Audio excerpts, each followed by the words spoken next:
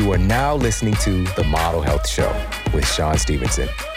For more, visit themodelhealthshow.com. Welcome to The Model Health Show. This is fitness and nutrition expert Sean Stevenson, and I'm so grateful for you tuning in with me today.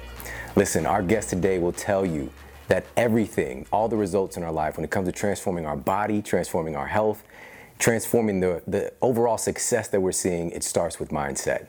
And he has literally willed his way into some of the most incredible things that you can even comprehend. We're talking about Super Bowl championship. We're talking about being the NFL's most fittest man. We're talking about having an incredible family life to bear all along the way. And he's gonna share with us today how he made some of this stuff happen, plus some incredibly valuable insights that you can add to your life starting today to get better results, and I guarantee you that. First, I want to give a quick shout out to our show sponsor, Onnit.com. As you can see here, I'm rocking the swag. This was not even on purpose. I just happen to have this shirt along with me because we just had this incredible workout, which I'll tell you about in a minute when I introduce my guest. But listen, I've been rocking with Onnit for a very long time because they're just doing everything the right way. You know, it's really about integrity. It's really about sourcing the very best ingredients. And what I use today, because this guy, once he comes on camera, you'll see he's a beast and a half. All right, and I knew that I was gonna need a little bit extra, and so I made sure that I took Shroom Tech. Now, let me tell you why. This is really, really important. Check this out.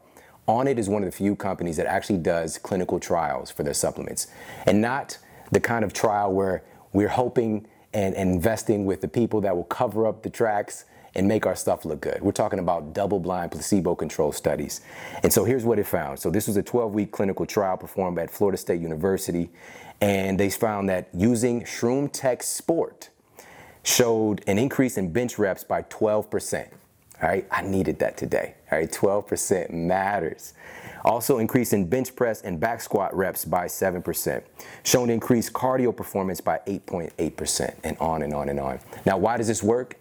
Well, first of all, this isn't like some 5-hour energy. This isn't like some crunk juice or pimp juice. All right, we're talking about something that's made from real earth-grown nutrients. Cordyceps is the main ingredient. Cordyceps is used for literally thousands of years now in Chinese medicine, and today we're really proving its efficacy with our studies like this and seeing what it can really do. Clinically proven to boost your insulin sensitivity. So insulin resistance is the opposite. And that's something that's kind of a classic sign, is carrying more belly fat around. So this can potentially help with that as well. Also clinically proven to, as we talked about, boost cardiovascular performance by providing more oxygen to your cells. All right, such a powerful thing. Plus it's got some methylcobalamin, that's the methylated form of B12. Your body can use that really well to get a little bit of an extra energy source. Also some green tea extract, some other good stuff. Make sure to check this out because it works. You know, everything that I do has a purpose. Head over to onnit.com/model and you're going to get 10% off all of the health and human performance supplements that they carry there. Make sure to check out their Hemp Force protein as well. I love that stuff. All right. And of course, again, they've got some incredible swag. So check out their gear and their t-shirts and good stuff like that. And on that note, let's get to the iTunes review of the week. Another 5-star review titled Loving It by #1 Redbird. Sean's show is awesome. He has the best people on. They are experts in their fields and full of information that is easy to understand and to put into practice to help live a better, healthier life. Love it. Keep up the great work. Thank you so much for leaving me that review over on iTunes. I truly, truly do appreciate it, and please keep them coming. Everybody, if you've yet to leave a review, pop over to iTunes and leave me a review. Let everybody know that you're enjoying the show. It really means the world to me. Again, keep them coming. I appreciate it immensely. And now on to our special guest and our topic of the day.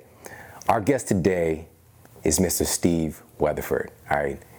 Super Bowl champion, NFL's voted most fittest man in the NFL, all right? Also, by the way, which surprise to me today, we're gonna talk about this. He's just an overall incredible athlete, all right? We played basketball today, just a random pickup game, and of course, he's the only guy that dunked, all right? And he's a father of 5 of the dunking on people. It's amazing. And he's also, in my opinion, I'm gonna call him a health and wellness thought leader for this generation, and somebody who's really making a powerful impact. He's parlayed and kind of pivoted his career, and he's really looking at service, and he's a guy of really high integrity. He's a giving individual. When I first met him, he's just like, how can I help you, Sean? What can I do for you? And not somebody who's a taker. He really cares about people. He cares about family. And he is also, again, let me say this one more time, voted the most fittest man in the NFL. All right, so he knows a thing or three about transforming his body. And I'd like to welcome to the Model Health Show my friend Steve Weatherford. What's up, man? How you doing today? Living the dream. You know, it's for me, it's an honor. It's a privilege because you're like reading off all those athletic accolades and, you know, the family man and philanthropy and all those things. I'm not that far removed from being like 14 years old and like dreaming about one day wearing an NFL helmet or an NBA jersey, and to be able to have done that and then do it for 10 years and be able to come on to shows that I benefit from, you know, shows that I love. It's a blessing, you know, because I'm able to kind of take my story from where I was to where I am now. And I think it really relates to a lot of people because, you know, like you said, I am a dad. And I pretty much, for the most part, do every single thing that my dad did now. But, you know, I've got my 10-year NFL career to look back on and tell stories. But it was never playing the game of football that really kind of gave me my identity. It was just kind of a conduit for me to be able to build a brand and, you know, get a couple accolades that gave me some recognition and a little bit of credibility. And once I achieved my goals in 10 years, I wanted to win a Super Bowl and, you know, get to the point where I had some financial freedom. I knew I was never going to play football until my body gave out because it was never my true passion in life. It was always health and wellness and fitness and really just trying to find different ways to unlock my own genetic potential. And then as I've grown older, now I want to share what I've learned along that road with everybody else, and just to be able to connect with people on social media and to see them benefit from my journey and my failures and my successes. It's just super special to me. So we're both very fortunate, and the listeners are very fortunate to live in the era that we live right now, because when we were kids and we wanted to learn how to get bigger, faster, stronger, or healthy, or better memory, or more clarity, we had to go to the library. You know, you couldn't just pull out your phone and listen to podcasts with people that are literally changing other people's lives by having different guests on or with their own insight. And so I'm super thankful to be on this show. I'm super thankful that I live in 2018. I'm super thankful that people care what I have to say. And that was a really long-winded way of saying thank you. Oh, man, my man, it's my pleasure. You know, everything that I said definitely rings true. And I want to unpack this because you mentioned your dad and how you're basically doing a lot that you learned from him and picked up. So let's talk about your superhero origin story, man.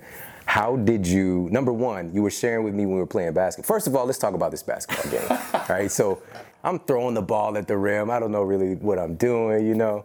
And he comes in, he's like, yeah, we're thinking the same thing, you know, we're on the same page. And then some guys asked to play a pickup game. He's like, cool, for a warm-up, let's do it. And, you know, you got out there, man, like, you're a competitor, you know, and your son, you brought your son along too. He's 10 years old. And this is his first time like playing with grown men like this in this kind of construct.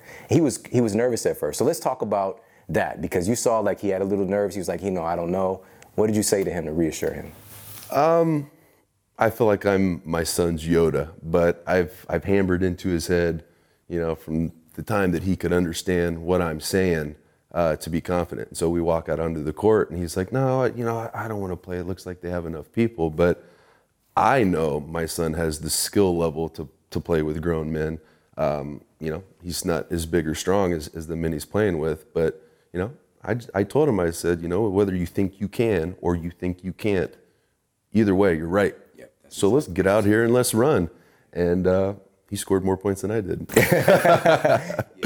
But he's a good boy, man. It's been a learning process for me to become a father. You know, I mean, at first I thought I was just a dad. You know, I loved him to death, but I didn't know what I was doing. I still don't know exactly what I'm doing. I'm just doing what I think is right for him and doing it with all my heart, you know, because to me, looking back on my life, if I helped build my son into a man, you know, a hard worker, a provider, kind, generous, thoughtful, I've done my job. You know, Super Bowl rings and all the other accolades that you work so hard for in your life that are so important, but to be able to give a piece of yourself, but upgrade it and give it to your son, special. It's beautiful, man. And I get to do that 5 times. Yes, exactly. And by the way, that's 4 daughters as well, just for those who are wondering. So yeah, man. I'm not gonna stop lifting weights anytime soon. Right, gotta be ready, stay ready. Yeah, you don't have to get ready if you stay ready. Yes, man, and your son was out there, you know, crossing people up. It was really amazing, man. And you know, I did hit the game-winning shot, but you know, we'll just toss that out there. Yeah, he did, because literally I asked, I'm like, what's the count? And the guys were like, it's 4-3. And I'm like, who's winning?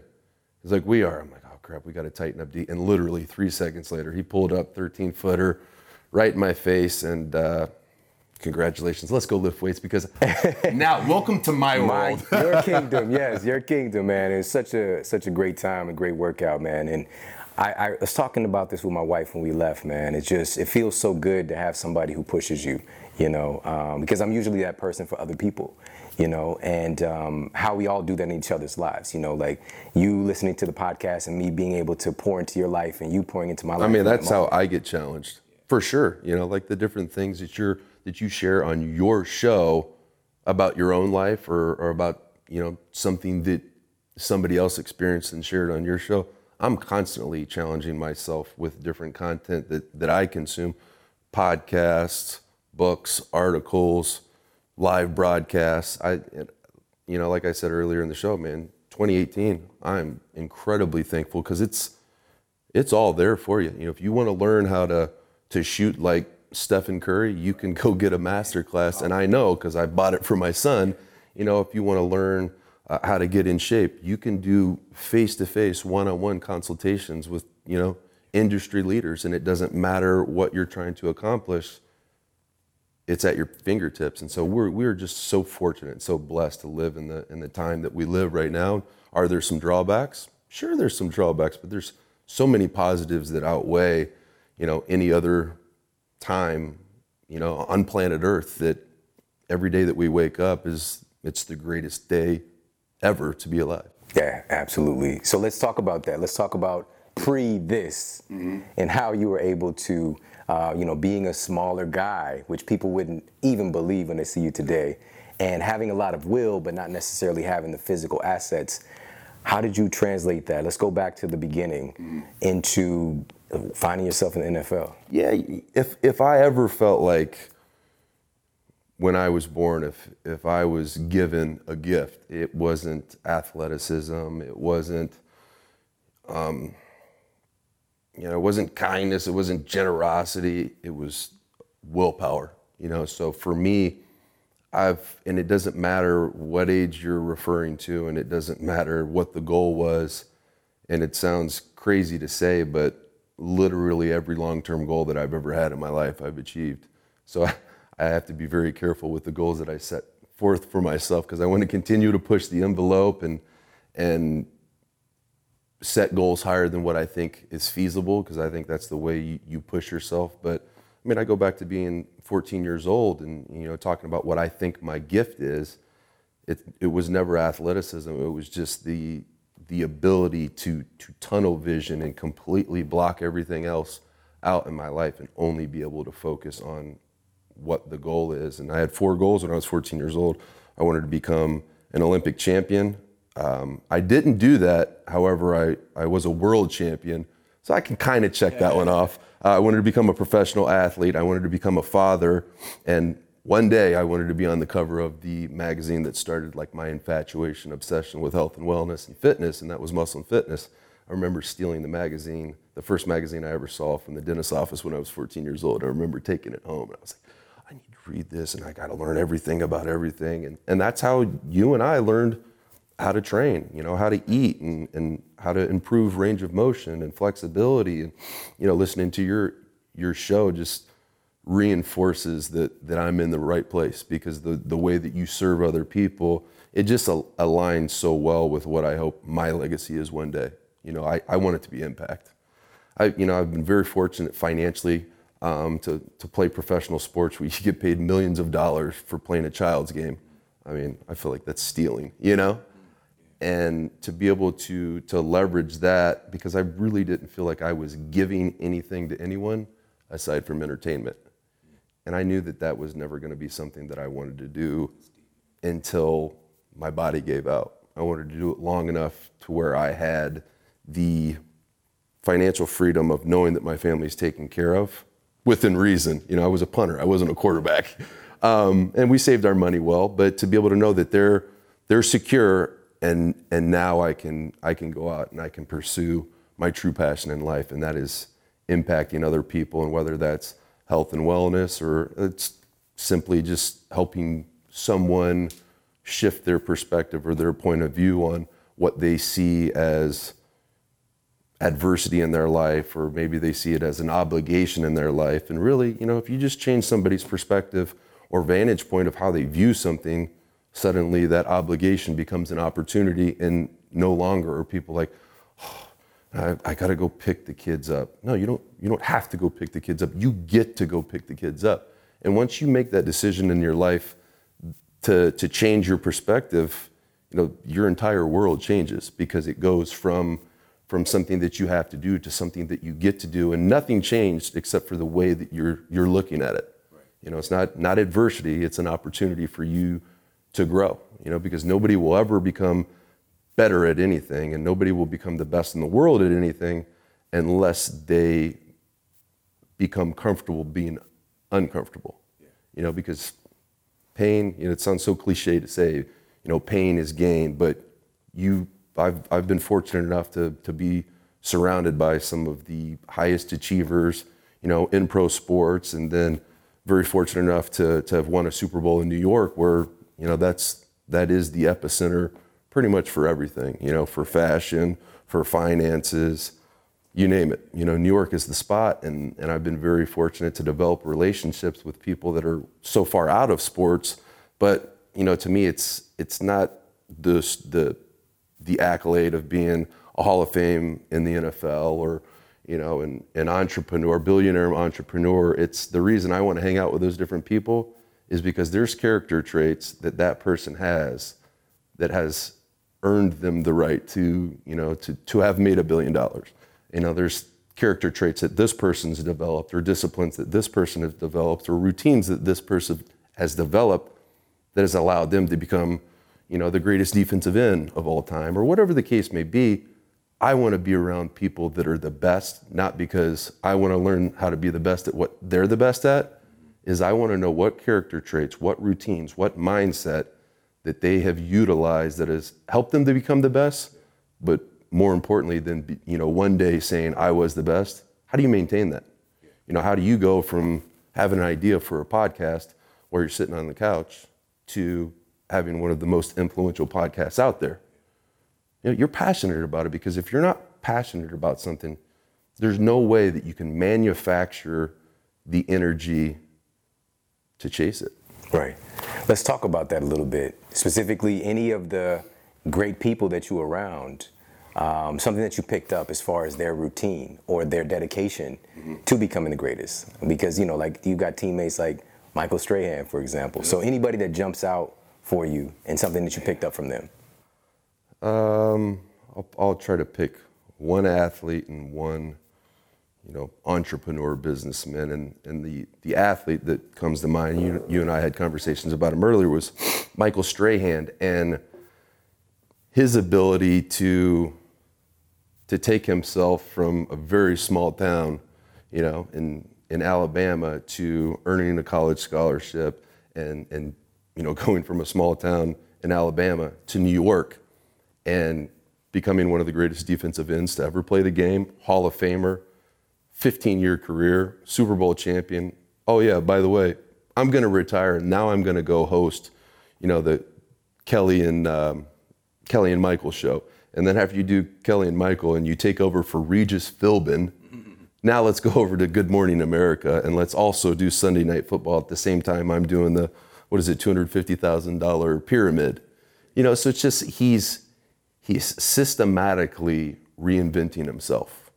And he's become a really good friend of mine. and we've actually become closer friends post-football career, because when I was playing and he had retired, I was constantly getting advice from him because I wanted to develop my brand and I wanted to develop a skill set that prepared me to be able to walk away from professional sports when I wanted to. Not have somebody wheel me out in a wheelchair. I love the game. I love competing, but I love being able to change the way somebody views their life, or change the way that somebody views relationships, or the way that somebody views goal setting, or goal pursuit, and any of these other things. And so for Michael, it was the character trait that he possesses that I admire the most is the way he treats people that he can gain nothing from. Yeah. So the way he would help our janitor pick up other people's clothes in the locker room. I thought that was the most kind, humble thing that I'd ever seen anybody do. I mean, this guy's a 14-year NFL pro, one of the greatest defensive ends to ever touch a football field. And you've got these rookies that are like leaving their jockstrap on the floor. And then we've got our janitor walking around and picking things up and putting them where they're supposed to go, where we're supposed to put them. And Michael's doing that with him. I thought that was the coolest act of kindness ever, So for Michael, it was the way he treats people he can gain nothing from. And the other mentor that I've had that really developed a character trait that I admired and I still try to apply into my own life, and that's his selflessness and his willingness to help other people that he can gain nothing from. So Michael was providing kindness and support to someone who he can gain nothing from. And with Michael Cohen has been kind of my entrepreneurial mentor, and he is pretty much the right-hand man for Donald Trump. Michael started out, went to law school, graduated law school, started out with $0, and now he's 46 years old. He's the president of Trump International, and I think he has a net worth of pretty close to $900 million, and you would never know it. I mean, you could call this guy at midnight and tell him, hey, do you mind watching my kids? I've got to go to the hospital because, I've got a kid that's sick. He would do that for you. I mean, this guy's a billionaire. He could pay anybody to do anything he wanted for you, but it was the fact that he was willing to do that for me, and he could gain nothing from that. It's just that kindness that he shows and the humility that Michael shows that I try to model after myself, because there's another character trait that I'm not real proud of that I see almost every single high achiever possess, and that's selfishness. But I do believe that there does need to be a degree of selfishness in order for your goal pursuit and personal development to occur. And that's kind of the crusade that I'm on right now on social media, is just letting mothers know you're not selfish if you take 60 minutes out of your 24 hours. One hour out of your day every single day does not make you selfish.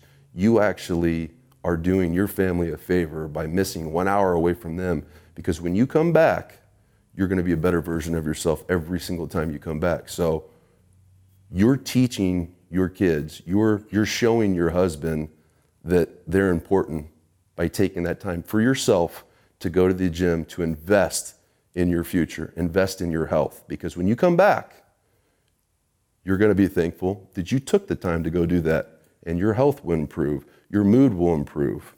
It's everything. It's to me, that's my crusade right now, is letting parents know they're not selfish for taking that time to invest into the gym, because the return on that investment is much greater than the cost of the time.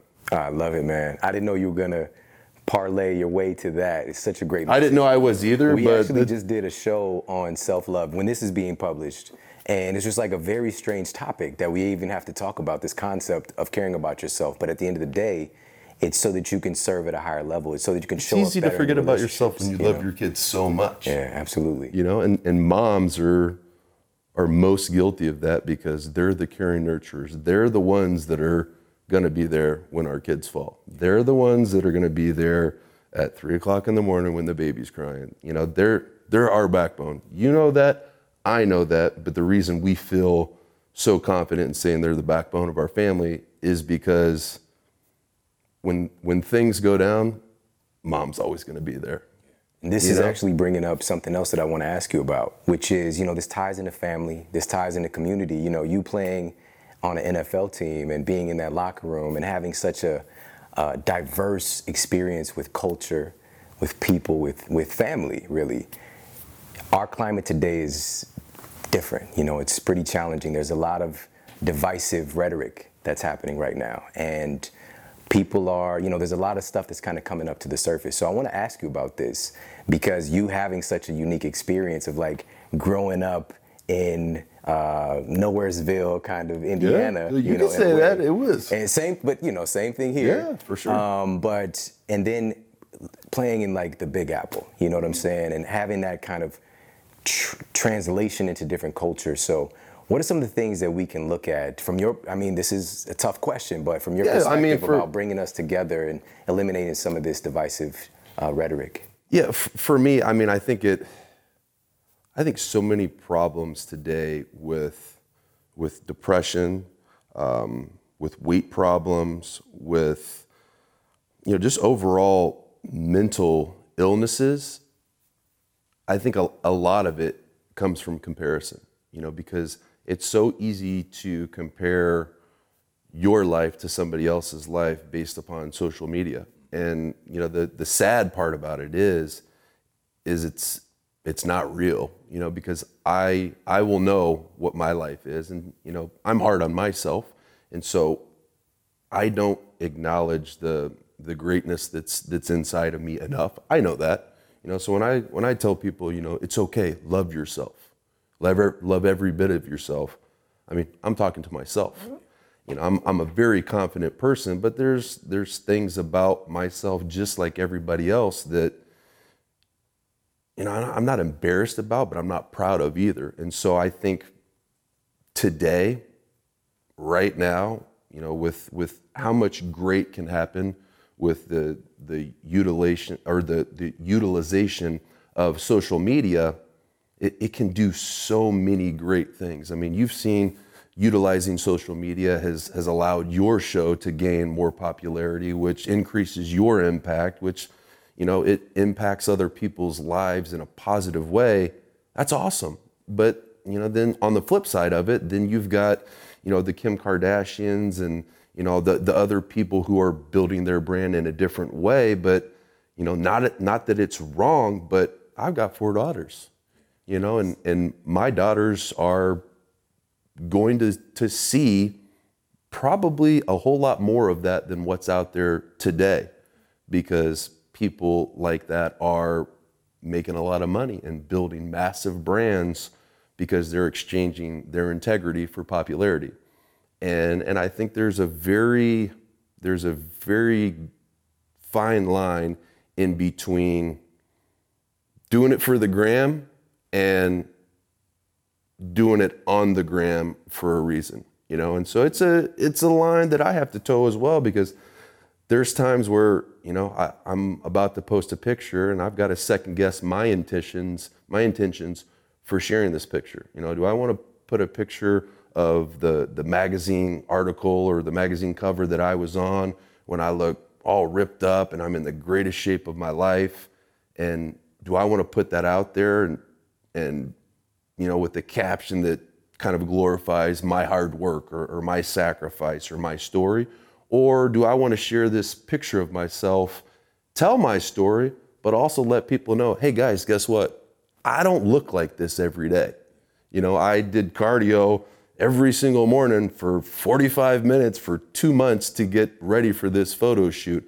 I'm spray tan. I'm sure they did a little bit of Photoshop, and this is the best I'll probably ever look. And I think that relates to people a whole lot more, and people will remember that, and people will realized he's not that much better than me. You know what? If at the end of the day, if they trust me, I'm okay with that. But like I said, there's a fine line in between doing it for the gram and doing it on the gram for a reason. And I try to make sure that everything that I share on social media is going to positively impact other people's lives. And you can't please everybody, but at the end of the day, I want to stay true to myself, and I don't want to start replicating what somebody else is doing, because that's helping their social media following go up if that's exchanging my integrity. Yeah, and I love that you brought this up. I didn't know what your answer was going to be, but I'm hearing that if we can really utilize, we're more connected than ever, and this idea that, we're divided. That's why you and I are sitting here together. It's so powerful, right? But at the same time, it's consciously utilizing the tool in an advantageous way for us, and being mindful of, like some of the things you brought up when I first asked you the question. A lot of people are in suffering. And when they see somebody who's, doing well because they're putting their highlight reel on social media, it can only create more of that kind of schism between people. And so consciously bringing us together, utilizing social media as a tool, and also acknowledging, and this is what I talked about on that episode, which we'll put in the show notes, that having the audacity to have some self-love, to take good care of your health, your well-being, your mental health, it creates a situation where it's a lot more easy to be accepting of another human being. When you don't feel well, we're gonna have a natural tendency to see the flaws. We're gonna have a natural tendency to see what I don't like in you, And it's just the nature of the beast. If you don't feel well, we tend not to do well. And I'm not saying that in all cases. Of course, there are very compassionate people who are eating Twinkies right now. Like, they're eating a Twinkie, listening to this, like, this is a pretty good show, But at the same time, the better that we can feel. That's my wife, though, by the way. She can eat Twinkies and still do well because she's still like 110 pounds. Yeah, the better that we can feel, the better that we can tend to do, And so, man, I want to ask you about, well, actually, I want to take a step back. And I don't know if your son has heard this, who's also in the room as well. He probably has, but I'm just curious, and maybe you can add a little note in here. How did you end up being a punter? Right?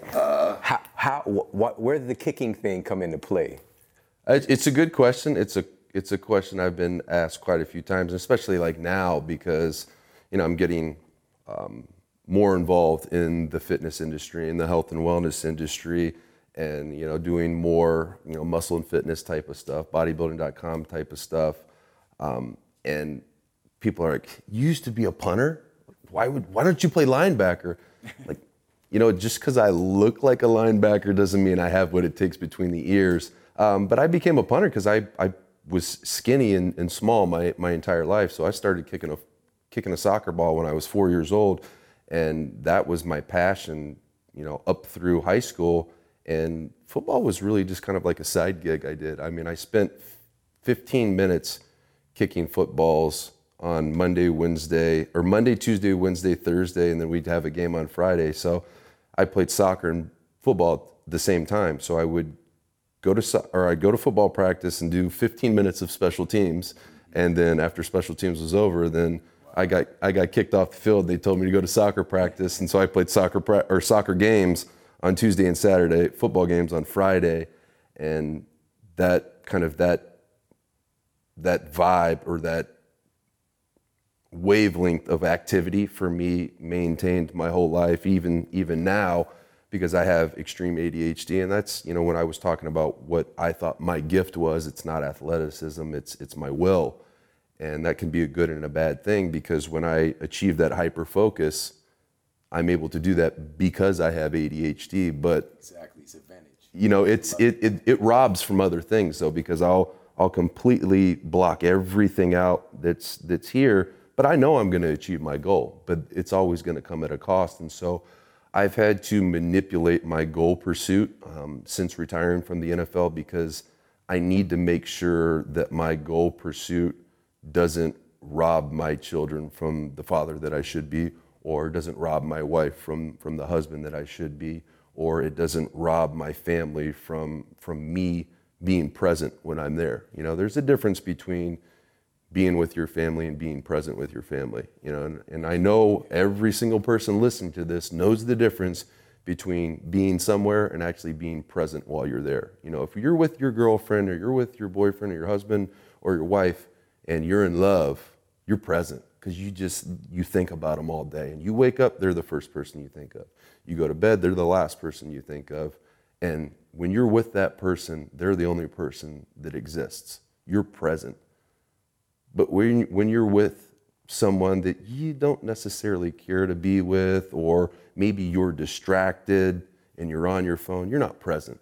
So there's an opportunity cost that comes with everything in life. And I constantly evaluate my life the same way, you know, a financial advisor would review his portfolio. You know, there's checks and balances, there's profits and losses, but really I keep it really basic. And I want to know, am I spending my time or am I investing my time? And there's nothing wrong with investing, or there's nothing wrong with spending your time, because we do need time during a day to not accomplish anything, you know, and that's Netflix. That's Netflix and chill. That's, you know, surfing the web, that's Facebook, that's Instagram. That's not your podcast, because that's an investment. But, you know, any of the things that you like to do that, you know, don't necessarily benefit your life and it's just decompression time, that's spending time.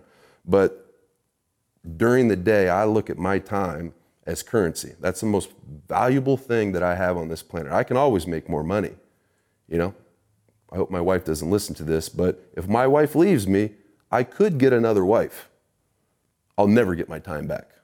You'll never be able to get your time back once it's gone. And so every moment during a day is the last time we're going to have that moment. And so for me, you look at your life and you want to make sure that during the day, you're doing a whole lot more investing than you are spending.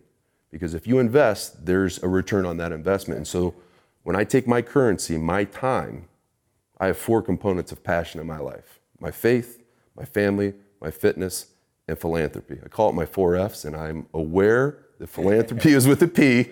But those are my 4 components of passion. And so I know if my time is being allocated to any of those 4 things, I know that I'm investing. Because when I invest time in my faith, that nurtures my spiritual growth. When I invest time into my family, that nurtures that relationship. When I invest time into my fitness and health and wellness, that nurtures my overall health and vitality. And when I invest my time and my finances into philanthropy, the return on that investment is enriching someone else's lives and possibly changing somebody else's life.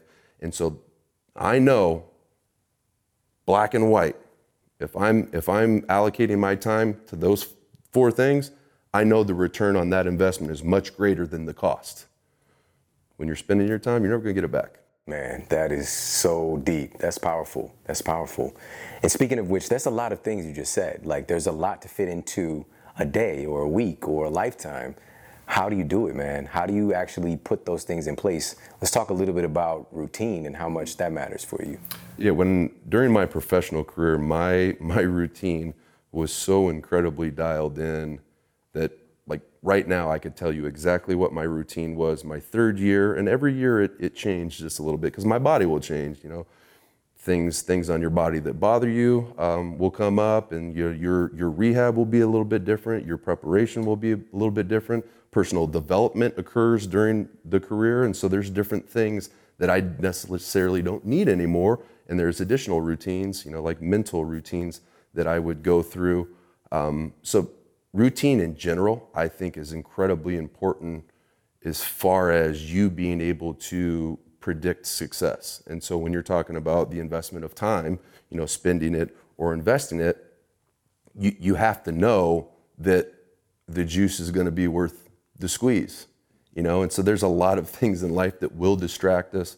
Social media can be a weapon, but it can also be a distraction. Podcasts, you know, can be a weapon, but they can be a distraction. And so I think it's very important to plan. And so without planning, there can be no routine. And without routine, there can be no habits.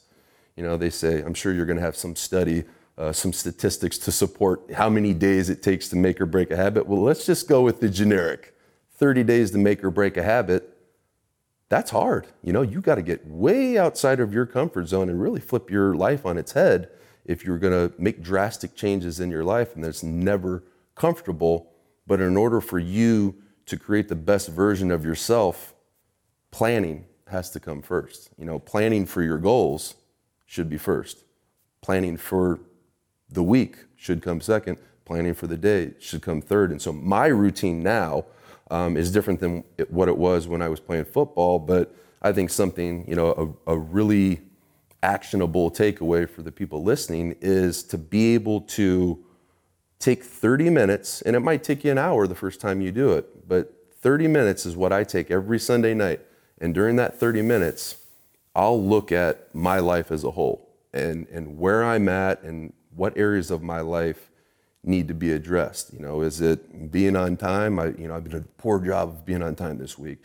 I need to correct that. Maybe the reason that I've been late a few times, is it because I'm overscheduling myself? Is it because I'm not being efficient enough with my time?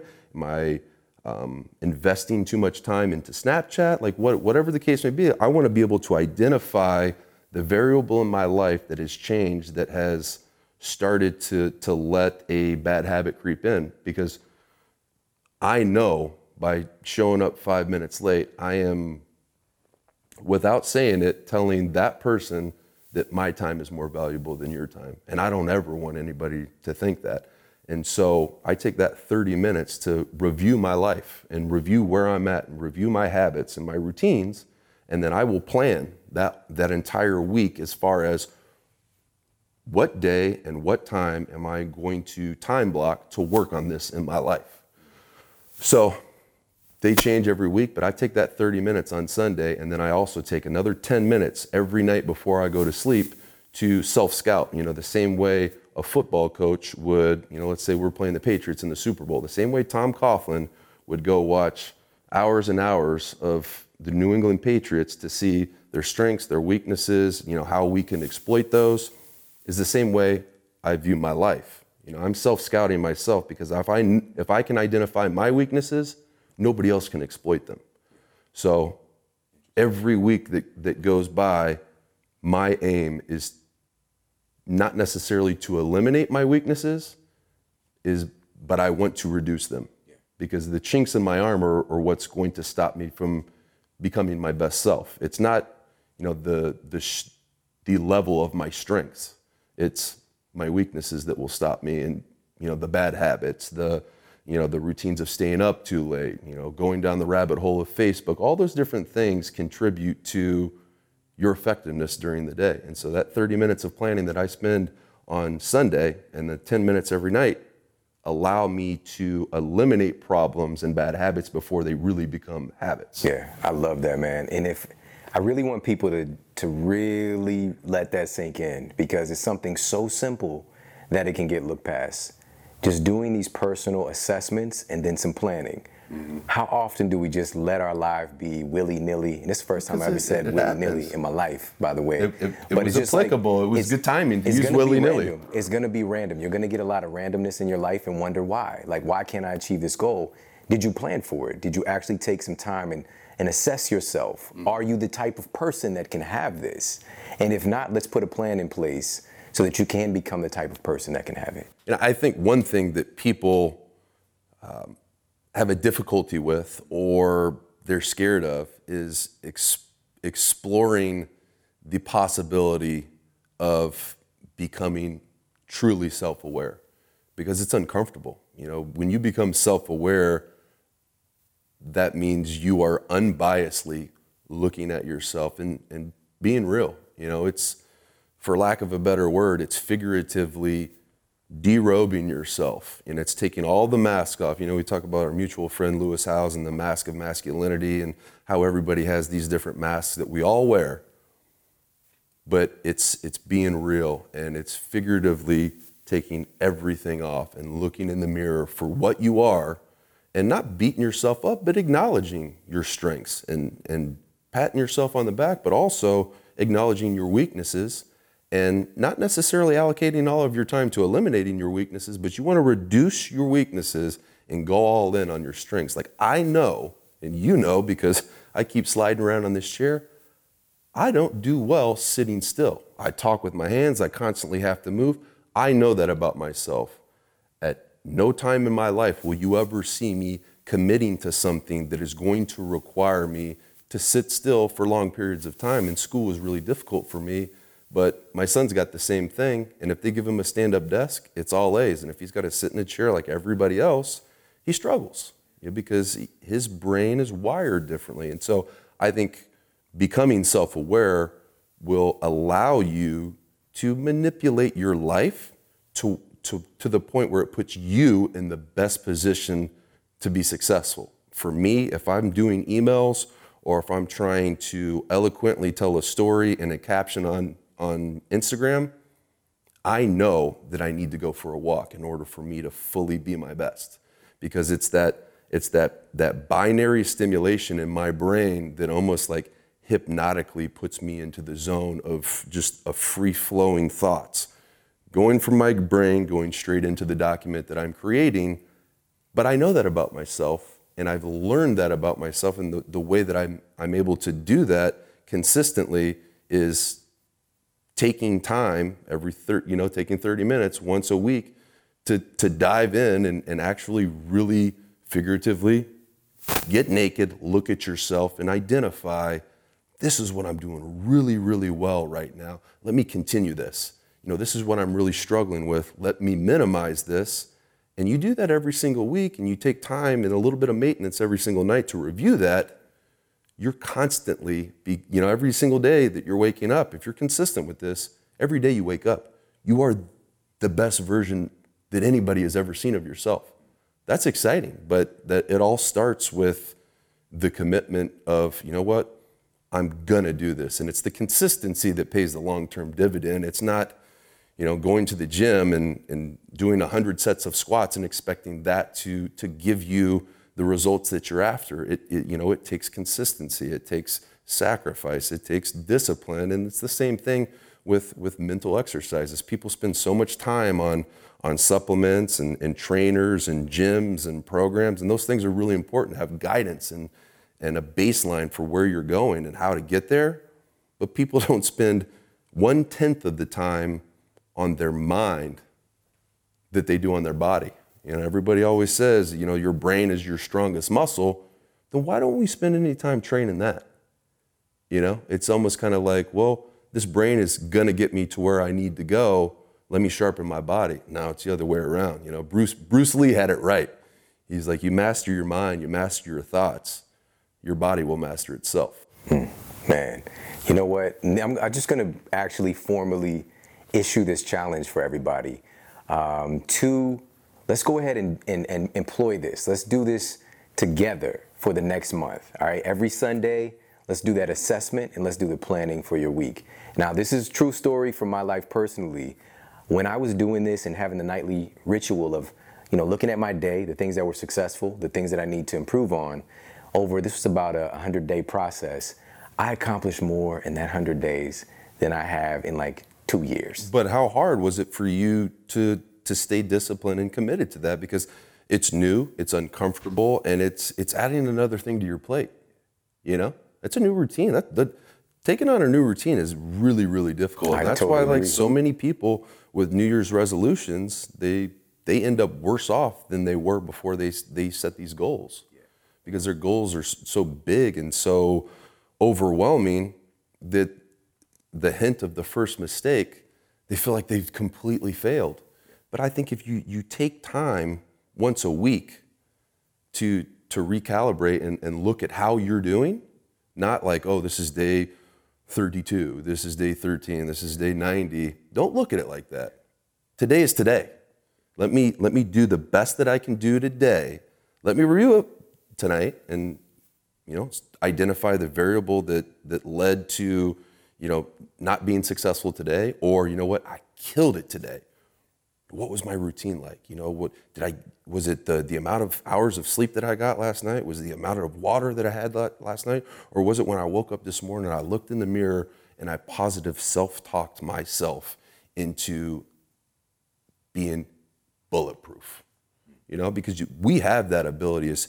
As strong as our minds are, we have the ability to convince ourselves of anything.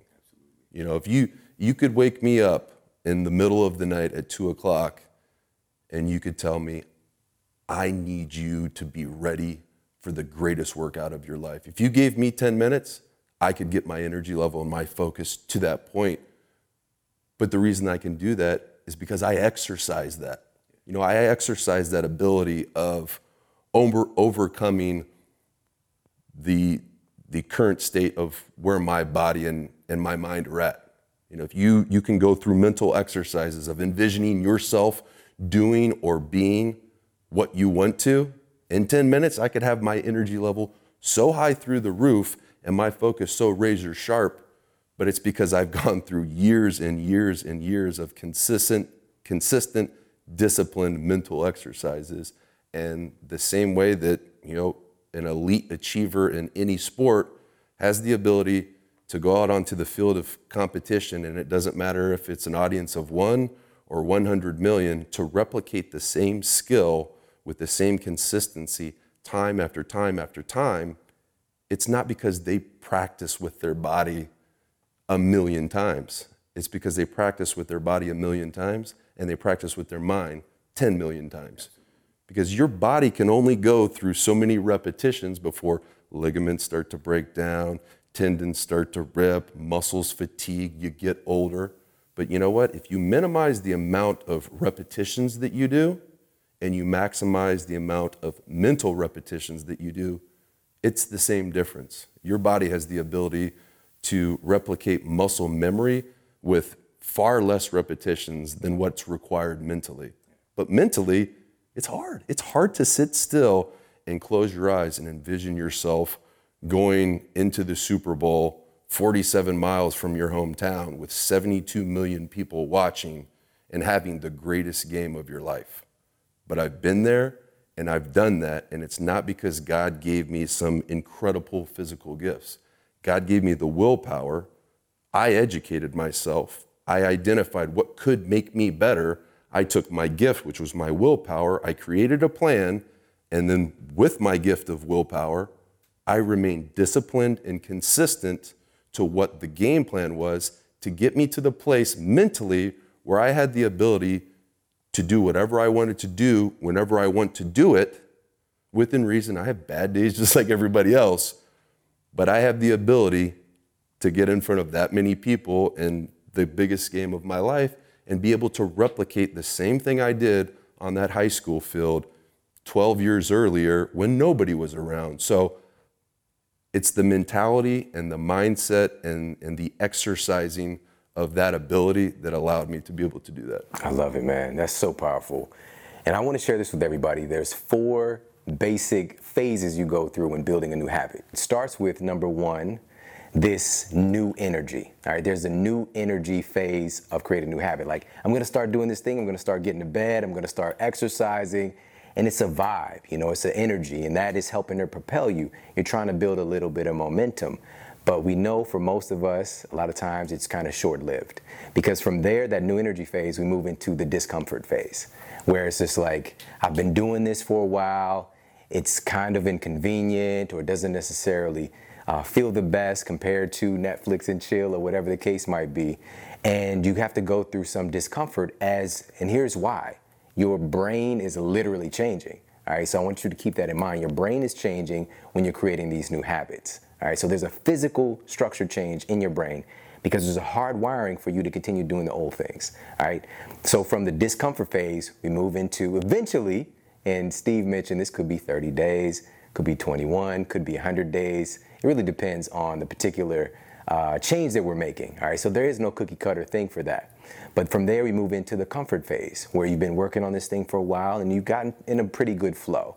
And now it's not necessarily that difficult to make it a part of your life, but you still have to think about it. And finally, you actually move into the need phase. All right, this is where your habit becomes need. All right, the chains are so strong that they're very difficult to break. And this is a place where it's just like, if I don't exercise, I don't feel right. Right? Or if I'm not eating these great foods, or if I'm not getting this great sleep I'm accustomed to, I don't like it. right? So it's the need phase. So again, we go through all of those, and maybe you can acknowledge now, where are you at in that process, and kind of be more aware of it. And part of the process, I want you guys, if you're not already doing this, to implement in your routine is making sure you're taking advantage of Organifi green juice, all right? This is the #1 green superfood blend out there by far. Now, why is it #1?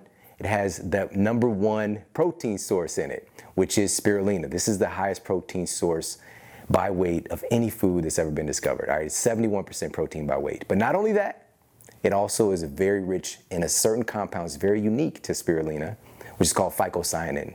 And this is something clinically proven to boost stem cell genesis. So what is stem cell genesis? That's the creation of new stem cells. What do stem cells do? Everything, all right? Stem cells become everything your body needs. So it's kind of important. And this is one of those just maybe 3 foods that exist that can do this, all right? So this is no joke, powerful stuff. Also rich in chlorophyll. It has a #1 chlorophyll food in Organifi, which is chlorella. Organic wheatgrass. We also have ashwagandha for modulating stress, and there's tons of studies coming out about that. But here's the rub, guys. It actually tastes good, all right? It's something I give to my kids. It's something I enjoy. I travel with this. Their little go packs are phenomenal. So if you're not utilizing this, it's cold processed. So you're actually getting what you think you're getting when you buy a supplement, all right? So it's not heat blasted, roasted, toasted Centrum silver pill, all right, that you just pee out. This is the real deal, all right? So head over, check them out. It's Organifi.com/model for 20% off. That's ORGANIFI.com/model, 20% off. Head over and check them out. All right, Steve, I want to ask you about fear. All right, I want to ask you about fear. This is something even today with your son, like he had, created that hesitation was fear. And I know that you've had spots, of course, along your way of dealing with fear. So I'm curious of your process of how do you address that? You know, like those big games, you know, that moment playing the Super Bowl. I mean, that's the first thing you think of, but I mean, for somebody to say that they don't get scared, I don't get scared. Let's be real. You know, I don't get nervous. I get anxious, but I'm scared every single day. 10 minutes before they said, all right, we're live, we're rolling. Like, I'm scared before I come on this show. I played in front of 72 million people, but the reason I get scared is because it's important to me. Yes. So I wanted to make sure that the time that you've invested in me and the time that I'm investing in this show is going to benefit other people. And so there's a way to be able to take that fear of failure or that, you know, that scared sensation and take a deep breath and acknowledge that it's okay to be scared. You know, you're not wrong for feeling that way. That is a normal, healthy human emotion, but how do you use that? You know, do you use the anxiety of, you know, performance anxiety before a football game? Are you able to utilize that to optimize your performance? Or, because that's the difference between good and great and the best of all time is how people handle emotions. It's not how good do you throw a spiral or, you know, what is your 3-point shooting percentage? How fast can you throw a fastball? Those aren't nearly as important as how somebody handles mental adversity, because we all have dialogues inside of our brains during uncomfortable times. Like, you're never going to have an uncomfortable dialogue with yourself when you're watching TV, because you're comfortable. You're on a couch, you're watching TV, you're being stimulated, you're being entertained. But what about when you're in the gym and, you know, you've got that bar on your back and you're on the 7th rep of your last set and you've got 3 more to go and you don't think you can make it? What do? Do you get scared and rack the bar? Or do you take a deep breath, you plant your heels in the ground and believe that you can make it happen? And it's the same thing for anything else in life. You know, we get scared and fear arises when something is important to us. If you walk to the edge of a cliff, you get scared. Why do you get scared? Because you don't want to fall. So there's always a cause and effect, and if you're not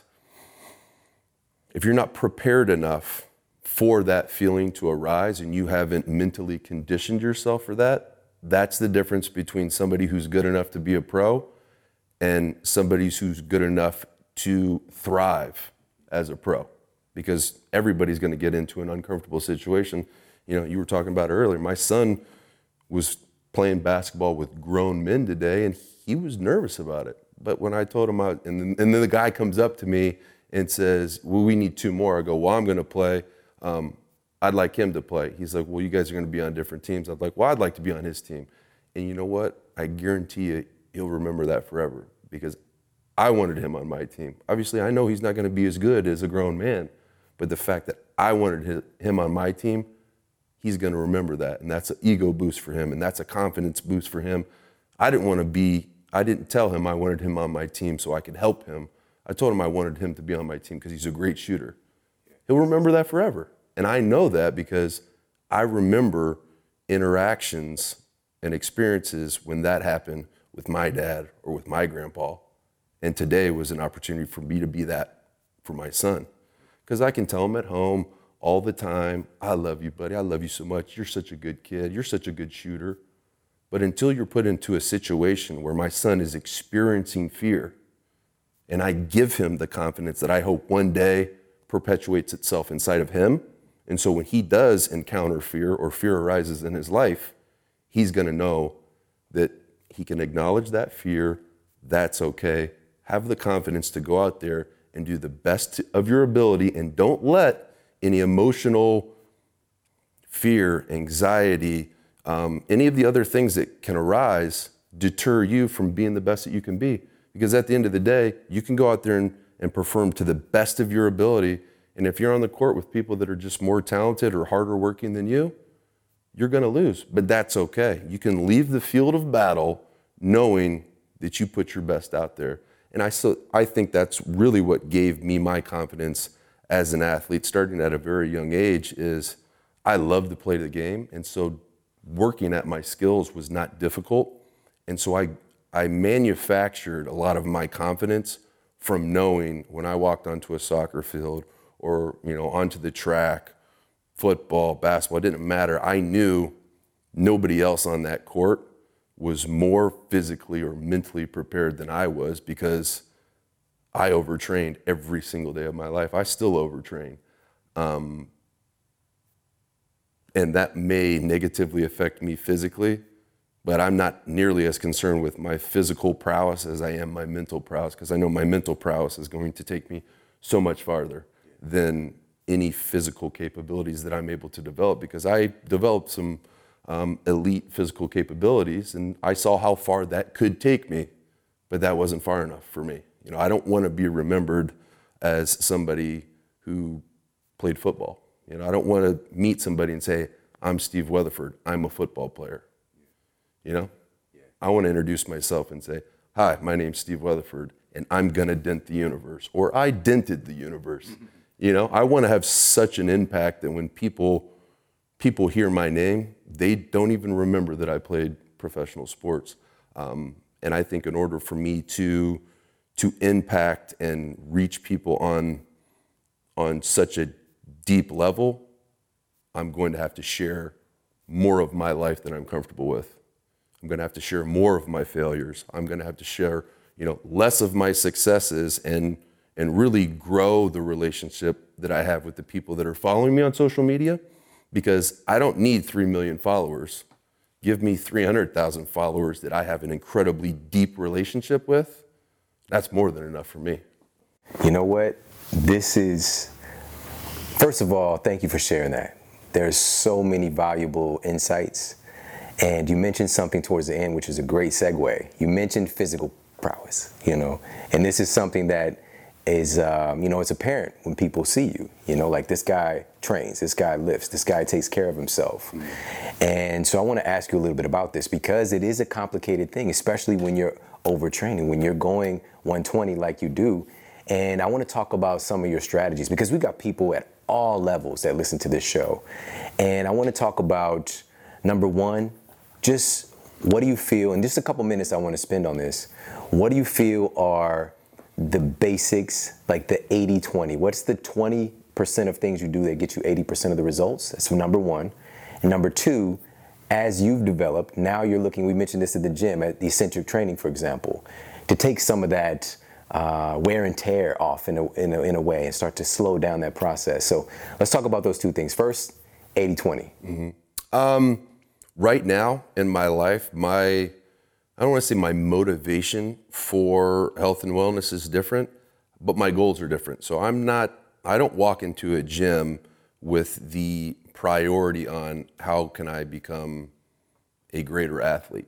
I go into the gym with a motivation to maintain and increase my mobility. My motivation is to shape and mold muscles to where they look how I want them to look and they perform how I want them to perform. But I don't ever want my training in a gym to negatively impact my life outside of the gym, because my life outside of the gym, that's my highest priority, because that's when I'm a father, that's when I'm a husband, that's when I'm a leader within the team that I've built for my business. And I don't want that to have anything but my best in it. And so when I train in the gym, I always have a game plan to completely exhaust the muscle, but don't go to the point of where I am going to negatively affect the integrity of the tendons, the ligaments, the synovial fluid, the connective tissue. Why? I'm 35 years old. I feel fantastic. I can still dunk a basketball. I'm 240 pounds. I can still do the splits. I can still do a backflip. I can still run a 7-minute mile. I feel good. I go to the gym because I love it, and that's my anchor in life. So I know if I can get into the gym first thing in the morning, I know I'm going to have a good day, because I'm doing the hardest part of my day first. And when I leave that gym, I'm feeling pretty close to bulletproof, because I know I paid the price to be my greatest that day, because I took the first step. Oh man, I'm wrapped up like the guys here at the studio. Powerful, man. You know what? So with the 80-20, and I just want to dip back into this really quickly for folks listening again who are at various levels. What do you feel are kind of like, what's the heart of? Consistency is king for anything, for any goal. So I think it's very, very important for anybody when they are going to a yoga studio, or they're going to a weight training gym, or they're going to Pilates, to not go through the motions. When you walk through the door, there needs to be a shift in your mind of turning off all of the noise from the outside world and making the training that you do and getting outside of your comfort zone physically, make that a mental game as well. Because you're talking about 80-20 and what can people from any level of fitness do to improve their life. I think they need to do as much mental training as they do physical training. And that happens every single time we go into a gym. We're also mentally training ourselves, because you can see the people that have the juice, and you can see the people that are pretenders. When you see the people that really, really want change, they make the ugliest faces at the gym. Those are the people I want to train with. It's my wife sitting right over there. Yeah. she should be the one that's on screen. But you can see the people. You could look at their face, and you could look at their shirt. If they've got some sweat equity going on, you know that they're not there to punch the clock. Because you punch the clock, your consistency may give you a progression of a little bit better. But if you consistently get outside of your comfort zone and you go into that gym or that studio with a plan, and you are deciding when you walk in, it doesn't matter where I go, mentally or physically, I'm going to win today. Yeah. So if you say I've got 5 sets of 10, don't you dare skip out at 4, because you're cheating yourself. Go all in. If you're going to do something, if you're going to show up, get the most out of that 60 minutes. That's what I say. It doesn't matter if you're compound training, it doesn't matter if it's athletic performance, if it's bodybuilding, if it's yoga, I'm all in. Because I know if I'm going to make an investment, I'm not going to invest half of the money. I'm going to invest all of it, because if I believe what I'm doing is an investment, I'm betting the farm everywhere I go.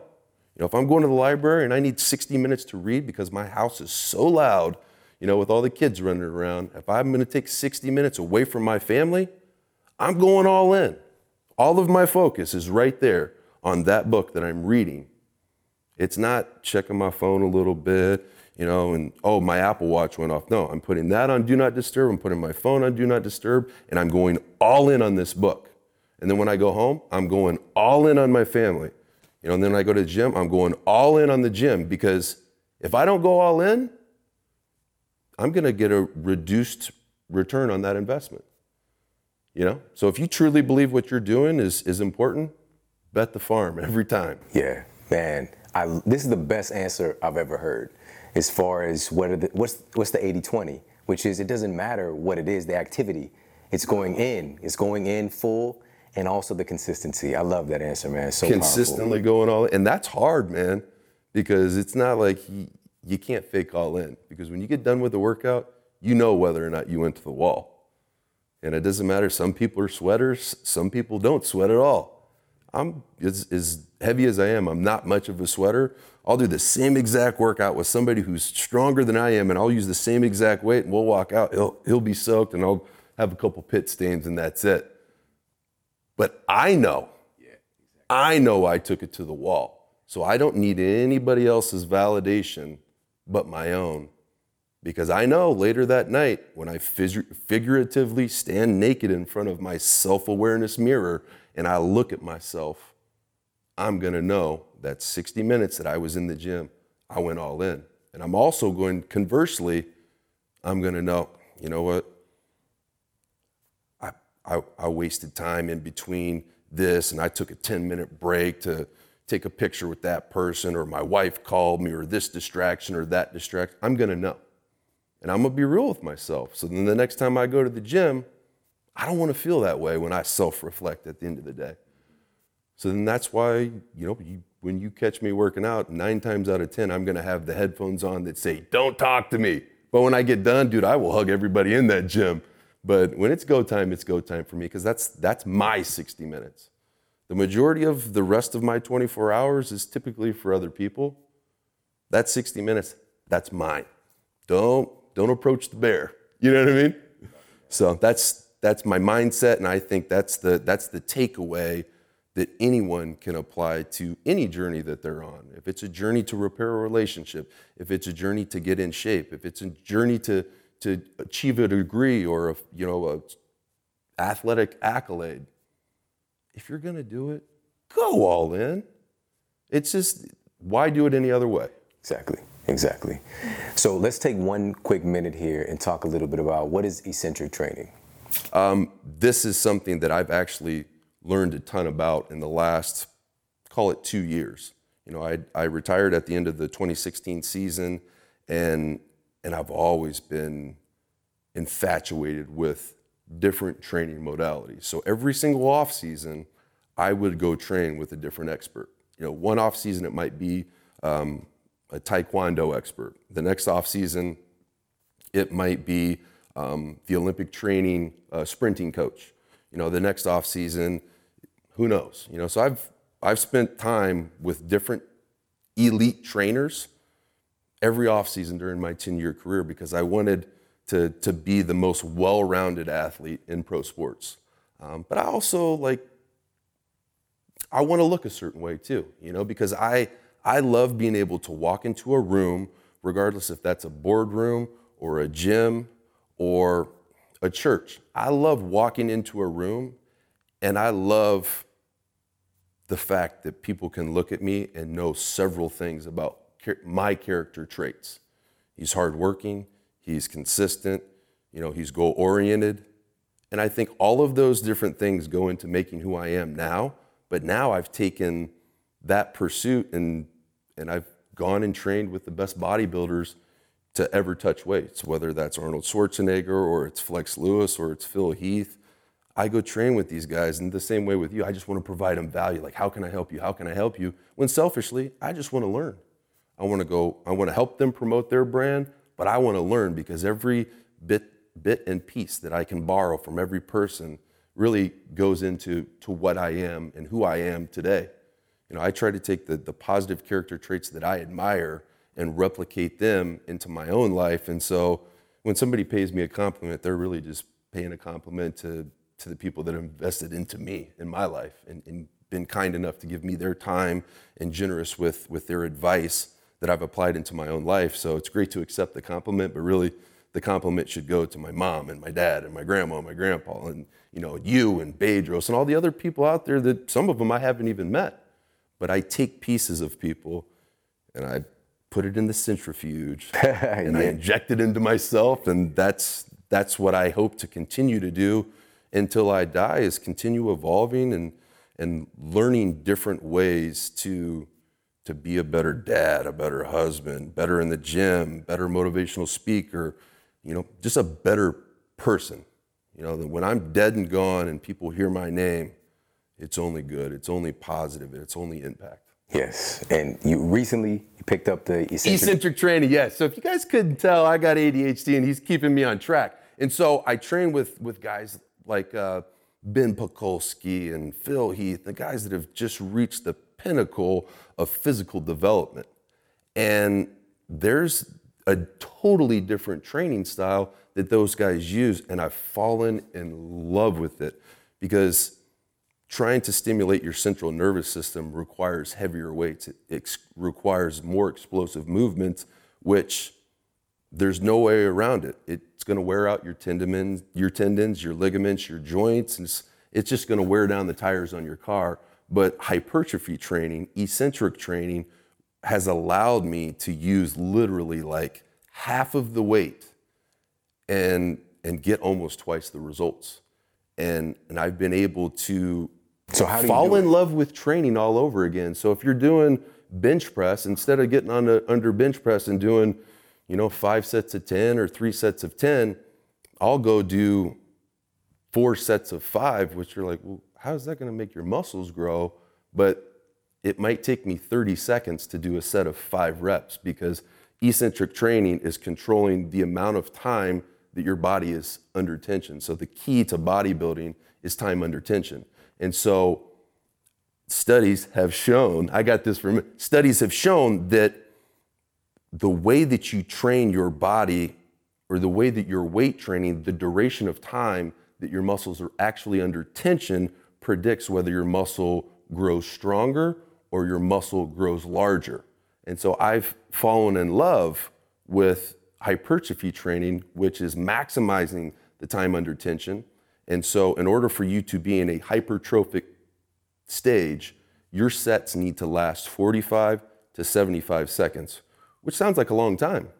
But really, if you're doing a 5-second rep on the way down and then a 1-second pause at the top and then exploding up, you're getting stronger and your muscles are under tension for 45 seconds, 50 seconds. And I wake up the next morning and my muscles are incredibly sore, and the heaviest dumbbell I might have touched on chest day was like 70 pounds, where normally I'd have to pick up 120-pound dumbbells, and I wake up the next day and my chest is sore, but guess what? My shoulders and my elbows are more sore than my muscle. I want to get away from that. I want to get more out of the time I'm putting into the gym, and hypertrophy training has been, I've fallen in love with training all over again because it's something I knew nothing about. Yeah, man, it's first of all, listening to somebody who's experienced so many different modalities and hearing that this is something of value to consider. So again, this is something all the superheroes listening can add to their superhero utility belt. And just to recap, so this is maybe 5 or even 10 seconds on the way down. So we'll say with the bench press, the lowering portion. So there's like a negative. A negative would be from lockout to the bottom of the repetition. And so eccentric training is anything where you're manipulating the time of your negative. Exactly, yes. So we got the concentric portion and the eccentric portion. The concentric is where the muscle is supposed, quote, contracting and you're doing work, right? The eccentric portion is the lowering part of the exercise. So spending more time on that really I didn't even know what that was 2 years ago, like eccentric training. I was pre-med in college. I am a health and wellness I'm infatuated with it. I absolutely love it. So cool. There's so many different things for us. It's crazy to me. I've been in the gym for always another 21 years, and it wasn't until my 19th year that I actually discovered how to implement, eccentric time under tension training.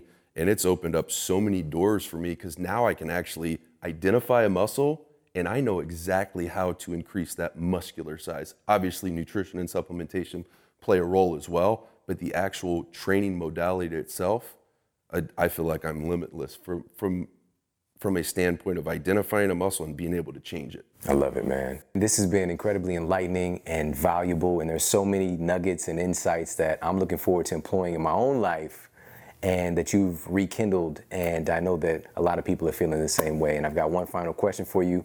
What is the model that you're here to set with the way that you're living your life personally? I think it's about grasping the opportunity that every moment presents in our life. And it's about viewing life and the adversity and the struggle and the uncomfortable moments.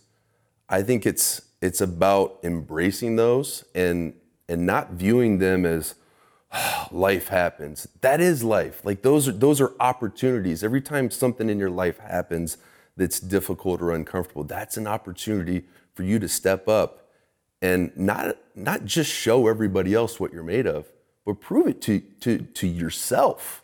Because at the end of the day, we're living this life, and we shouldn't be living this life for the approval or the validation of others. We should be living this life for an audience of one. And if you're truly invested into leaving this world a better place and having people think of you in the way that you dream of at night, then I don't think that's difficult to live that life for an audience of one.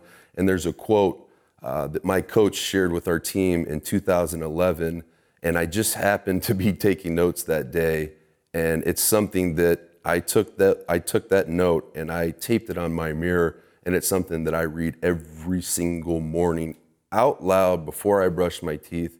It's probably one of my oldest habits, aside from taking time for myself in the gym. But that's my oldest habit, is reading this quote that Tom Coughlin read to us about 4 months before our team won the Super Bowl. And it goes a little something like this. "This is the beginning of a new day. God has given me this day to use as I will. I can waste it or I can use it for good. What I do today is important because I'm exchanging a day of my life for it. When tomorrow comes and this day is gone forever, leaving in its place something I have traded for it. I want it to be gain, not loss, good, not evil, success, not failure, in order that I shall not regret the price that I paid for it." And that's what life is. Every single day that we wake up, we're exchanging a day of our life for what happens or what we create or what we love or what we nurture in that single day. And so that's to me, that's what the model life is. It's about waking up every single day and embracing the struggles, embracing the grind, embracing the opportunity for what it is. It's an opportunity. Life is not an obligation. You have no idea, we really don't know how lucky we are to be alive today. If your parents didn't get together when they got together and they didn't have that alone time, the moment that they had their alone time, you wouldn't be here if it happened 2 minutes later. And I'm the same way. It's a 10 billion to 1 chance that you're even alive. So you take that opportunity, and every single day that you wake up, your motivation is to change other people's lives. Now, how cool is that? And you make money and support your family doing things for other people. To me, that's the best job in the world. Not kicking a football, not throwing touchdowns, not winning Olympic gold medals. It's improving other people's mentality, their health, their wellness, their relationships, the way that they live their life. To me, that's model. So every day is an opportunity to do that, man, and nobody does it better than you. Yes, sir. Yes, sir. Thank you, brother. Listen, can you let everybody know, number one, where they can find you online, social media? Please follow. I'll tell you right now, you need to follow Steve. You might get offended because I share actually the picture that I put on Instagram 2 days ago. I had my butt crack hanging out. I did a naked photo shoot for bodybuilding.com. So don't judge me, but you shall be entertained and possibly inspired. I'm on Instagram at Weatherford5. Snapchat is my favorite at Weatherford5. Twitter's the same at Weatherford5. Facebook, YouTube.